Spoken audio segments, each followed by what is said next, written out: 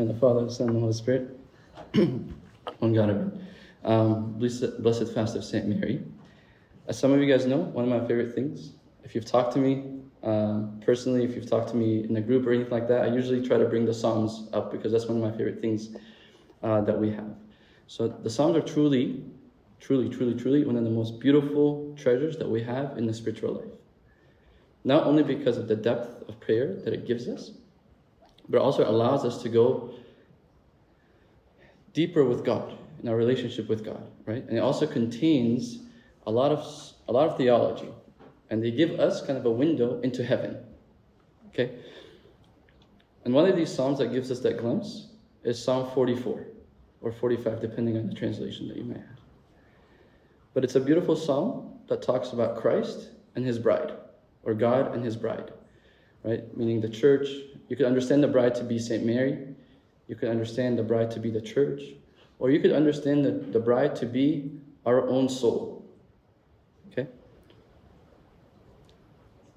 The psalm says, "Listen, O daughter, consider and incline your ear. Forget your own people and your father's house, so the king will greatly desire your beauty, because he is your Lord. Worship him."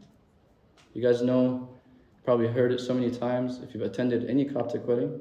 It's the part where the bride fake cries throughout it. But you know exactly what I'm talking about. But anyways, by God's grace, I want to spend some time discussing the particular verse and how it relates to Saint Mary and us. In the Wednesday Theotokeias, which we say during Tasbihah, if you came here early today before Tasbihah, I was walking in and they were saying it. But it says, "The Father looked from heaven and found no one like you. He sent his only begotten, that he came and took flesh from you." Okay? The Father looked from heaven and found no one like you. So he sent his only begotten Son, and he came and took flesh from you. So imagine how perfect of a human being you have to be for God to look down and say, "Yep, she's the one that I'm going to save humanity through." Or, "She's the one that's worthy to bear my own son." It's kind of like a guy that meets the girl of his dreams and says, "Yep, she's going to be my wife," like from the first look. Obviously, I'm using a human metaphor to explain the great mystery, but you know what I'm alluding to. Like, Saint Mary must have been the absolute perfect person that there could possibly be for her to be pursued by God. So as the psalm says, God greatly desired her beauty. Okay? So imagine being greatly desired by God. Like, how beautiful is that? It's not actually something that we have to imagine. It's kind of our reality, but I'll get into that in a minute. So anyways, we're obviously not talking about the physical beauty of Saint Mary, although I'm sure she's very beautiful. But I'm talking about her inner beauty, the hidden beauty of the heart. Like it says in Samuel, "For the Lord does not see as man sees, for man looks at the outward appearance, but the Lord looks at the heart." So God saw in Saint Mary, he saw her humility. He saw her purity. He saw her love. He saw her patience. He saw her kindness. He saw her peace, her joy, her contentment, her great gratitude, her grace, her mercy, her generosity, her obedience, her submission, and so on. And it's for those reasons that God desired her and pursued her, okay, and found her worthy to bear his son. So in a sense, it's an image of God as a bridegroom, who's, after seeing the hidden beauty of Saint Mary, is proposing to her. Okay? And in a deeper sense, God is a bridegroom who's proposing to humanity through Saint Mary. And she thankfully said yes on our behalf. So I know we always talk about Christ as the bridegroom, but it's also important to talk about God himself as my own personal bridegroom, the bridegroom to my own soul. So believe it or not, despite our limitations, despite our weaknesses, despite our sins, despite our unfaithfulness to God, he still desires us and pursues us with reckless abandon. Okay? He wants us to be in union with him. So when he looks at us, he sees nothing but beauty, and he's greatly desiring that beauty. He's greatly pursuing that beauty. Like he desired Saint Mary because of her inner beauty. And some of you might say, "Well, I'm a sinner. I do this, and that. How could God possibly love me? How could possibly can he desire me? And you're right. By yourself, right? By myself, I'm ugly. Okay? But the beauty that God sees is not the beauty, it's not my beauty, but it's the beauty of Christ who lives in me. So as it says in the Song of Songs, it says, I am dark but beautiful. So I'm dark because of my own sins, but I'm beautiful because of Christ who lives in me. So God sees that beauty, and that's why he's desiring me. That's why he's pursuing me. That's why he's proposing to me on a daily basis. So our God is not a distant or an impersonal or an invisible God. No. He's the bridegroom of our souls. It's on us whether we want to accept him as our bridegroom or not. Whether we want to be faithful to him or not. So God is a God whose ultimate desire is to be united to me and to each and every single one of us in an everlasting relationship. One author says, the relationship that we have with God, he says, so it's so intimate, so permanent, so sacrificial, and so life-giving that it can only be described as a marriage between creator and creatures, between God and human beings. That's the type of relationship that God wants me to be in with him. So imagine God, like it completely blows my mind. Okay, so God who is ineffable, infinite, everlasting, timeless, immeasurable, incomprehensible, unchangeable, the creator of heaven and earth, the Almighty One, is desiring me and each one and every single one of us. Right? It kind of leaves you speechless at the extent of his love, of his mercy, and of his grace. So like I understand why he would want somebody like Saint Mary, but I don't understand why he would want somebody like me. But he wants me, and he wants you. But here he is on a daily basis, pursuing me and proposing to me. He's proposing to me. But it's me who's keeping him on one knee. It's me who's saying no to him. It's me who might be saying yes, but deep inside, I don't really mean that yes. But the thing is, why am I keeping him waiting? What am I gaining by waiting? Like what else can I possibly be looking for in somebody else that God himself can't provide for me? Like why am I not saying yes to him immediately? Because whatever it is, I can find it in him. Okay? If I'm looking for love, he's the source of it. If I'm looking for self-worth, he could provide it.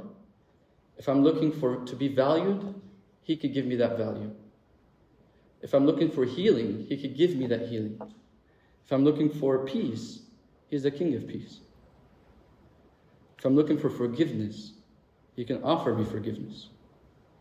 If I'm looking for eternity, he has that too. Okay? So, there's no reason to wait. And if you don't believe me, I'm just going to read 3 passages in terms of what God can offer us. The first one I'm going to read is from Isaiah 54. It says, "For your Maker is your husband. The Lord of hosts is his name, and your Redeemer is the Holy One of Israel. He is called the God of the whole earth. Though the mountains be shaken and the hills be removed, yet my unfailing love for you will not be shaken, nor my covenant of peace be removed, says the Lord, who has compassion on you." So he can redeem us. He loves me. He gives me peace. And he can have compassion on me. All right, what else? In Hosea 2. "And it shall be in that day, says the Lord, that you will call me my husband, and no longer call me my master. For I will take from her mouth the names of Baals, and they shall be remembered by their name no more." So the Baals were the idols, but at the time they were being worshipped. "In that day I will make a covenant for them with the beasts of the field, the birds of the air, and with the creeping things of the ground. Bow and sword of battle I will shatter from the earth, to make them lie down safely. I will betroth you to me forever. Yes, I will betroth you to me in righteousness and justice. In loving kindness and mercy I will betroth you to me in faithfulness, and you shall know the Lord." So what can he give me? He can give me safety. He can make me righteous. He will give me love, kindness, and mercy. What else? Ezekiel 16. "When I passed by you again and looked upon you, indeed your time was the time of love. So I spread my wing over you and covered your nakedness. Yes, I swore an oath to you and entered into a covenant with you, and you became mine, says the Lord God. I will establish my covenant with you, and you shall know that I am the Lord, that you may remember and be confounded, and never open your mouth again because of your shame, when I forgive you all that you have done. So he could watch me, he provides for me, he protects me, he covers me, and he forgives me. So just from these 3 verses, we could see 3 things, besides what I mentioned. So the first one is the relationship between us and God is a marriage where God offers us His unconditional love, His unconditional compassion, His unending forgiveness, His healing, His peace, His protection, and so on. It's a gift being offered to us. Nothing that I have to do. Okay? One that's undeserved, but one that is much needed. All I have to do is say yes. Yes. The second thing is that the marriage is based on His forgiveness for me. So no matter how many times I'm unfaithful, no matter how many times I go back to that same sin or that same habit or whatever, that same relationship, whatever the case may be, He remains faithful in forgiving me. Okay? So it's a relationship based on forgiveness. And the third is that the relationship is not just about forgiveness alone, but at the core of it, it's really about my union with God, which is what He's after. Okay? And that's what I should be after as well. As much as He's pursuing me, I need to pursue Him. So just as God saw the beauty of St. Mary, God also sees my own beauty through Christ. And it's because of that He's desiring me. Okay? So St. Mary said yes to Him. The question is, am I saying yes to God or no? He's down on one knee every single day. Am I saying yes to Him or not? He's putting Himself out there for me, and He's offering me Himself in an indescribable union. There's no other relationship that I will possibly ever have that will give me what God Himself can give me. So it's because of her yes that St. Mary was found worthy to bear Christ. And not only bear Him, but also give Him to everybody else. And my yes could also do the same thing. Because if I do, then I too can bear Christ in me. When I have a relationship with His Father, I can have the Son in me too. Where it's no longer me who lives, but Christ who lives in me. Okay? So where Christ is actually formed in me, like St. Paul says.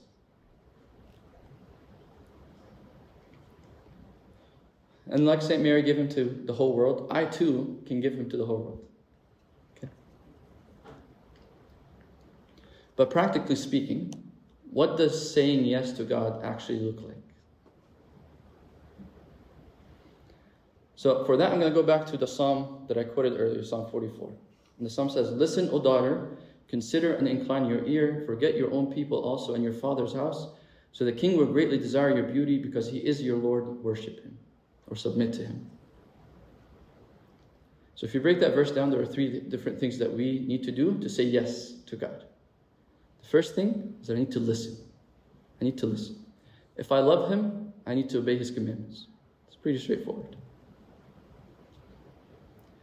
I want to seek His will in my own life and be a person that's after God's own heart, like David was. So listen to what He's saying to you, be it in the Bible, in the church, through your father of confession, through nature, through other people, through little kids. Okay? God speaks. I promise you, He speaks. We're the ones that don't listen. Okay? Whatever He's saying to you, wherever He's saying it from or through, listen to Him. For St. Mary, she listened. She didn't understand what was happening, but it didn't really matter to her. Okay? God told her to do something, and she did. No questions asked. She said yes because she was listening to God. She wasn't selective about what she wanted, what she wanted and what she didn't want. So she wasn't saying, yeah, I'll take the Annunciation, the joy of it, but I'll remove from me the pain of the crucifixion. When saying yes, you endure all things for His sake. It's not a selective hearing that we sometimes do. So learn to recognize God's voice in your life. Okay, and that comes as you get closer to Him. I'm pretty sure if I walk into a room filled with all of you guys, and Cindy's here, and as she's speaking, I know exactly where she is. Why? Because I know her voice. We're so close that I know her voice. Okay? From a simple hello on the phone, I know what kind of mood she's in. Why? Because I know her. I spent time with her. It's the same thing with me and God. To recognize His voice, I need to spend time with Him.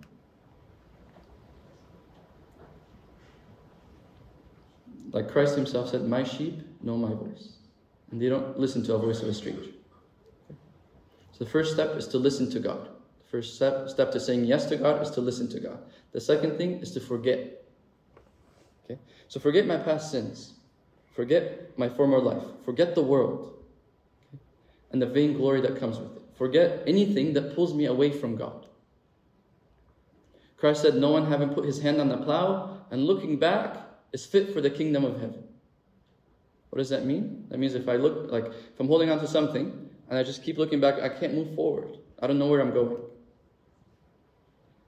And he said this after he told somebody to follow him, and that person said, let me just go say bye to my family.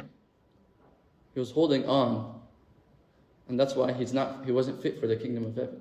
Because that requires for me to forget. So I can't move forward with God if I first don't removed from the past. Okay, removed from my sins or my habits, whatever the case may be. I can't focus on my relationship with God if I'm worried about what happened in the past, or my habits, or my sins that I'm scared to let go of. So just as a bride or a husband can't go into a marriage having feeling for their old partners, okay, I can't go in a relationship with God having feelings for my sins. Okay, I can't be holding on to them. St. Mary, when she was called on, she said yes. Okay, she wasn't worried about who's going to take care of this or that. She was serving the temple. She wasn't worried about, let me just make sure that somebody's going to take care of the temple and I'm not here. No. There's a yes, and there's a immediate yes, and she completely forgot what she had, right? Because God is the one that called. Last week was St. Paisa's commemoration. I don't know if you guys know about the life of St. Paisa, but it's a beautiful, beautiful story. So this saint was she grew up in a Christian household to very, very faithful parents. Her parents died and they were very rich, so they left her obviously a large inheritance. So she initially had a hotel that she had for travelers, people passing through the city or whatnot. People would stay there for free. She would take care of them. But eventually she ran out of funds. So what did she turn to? A life of sin. So she turned that hotel into a brothel. And you guys know what happens in a brothel. I don't need to explain.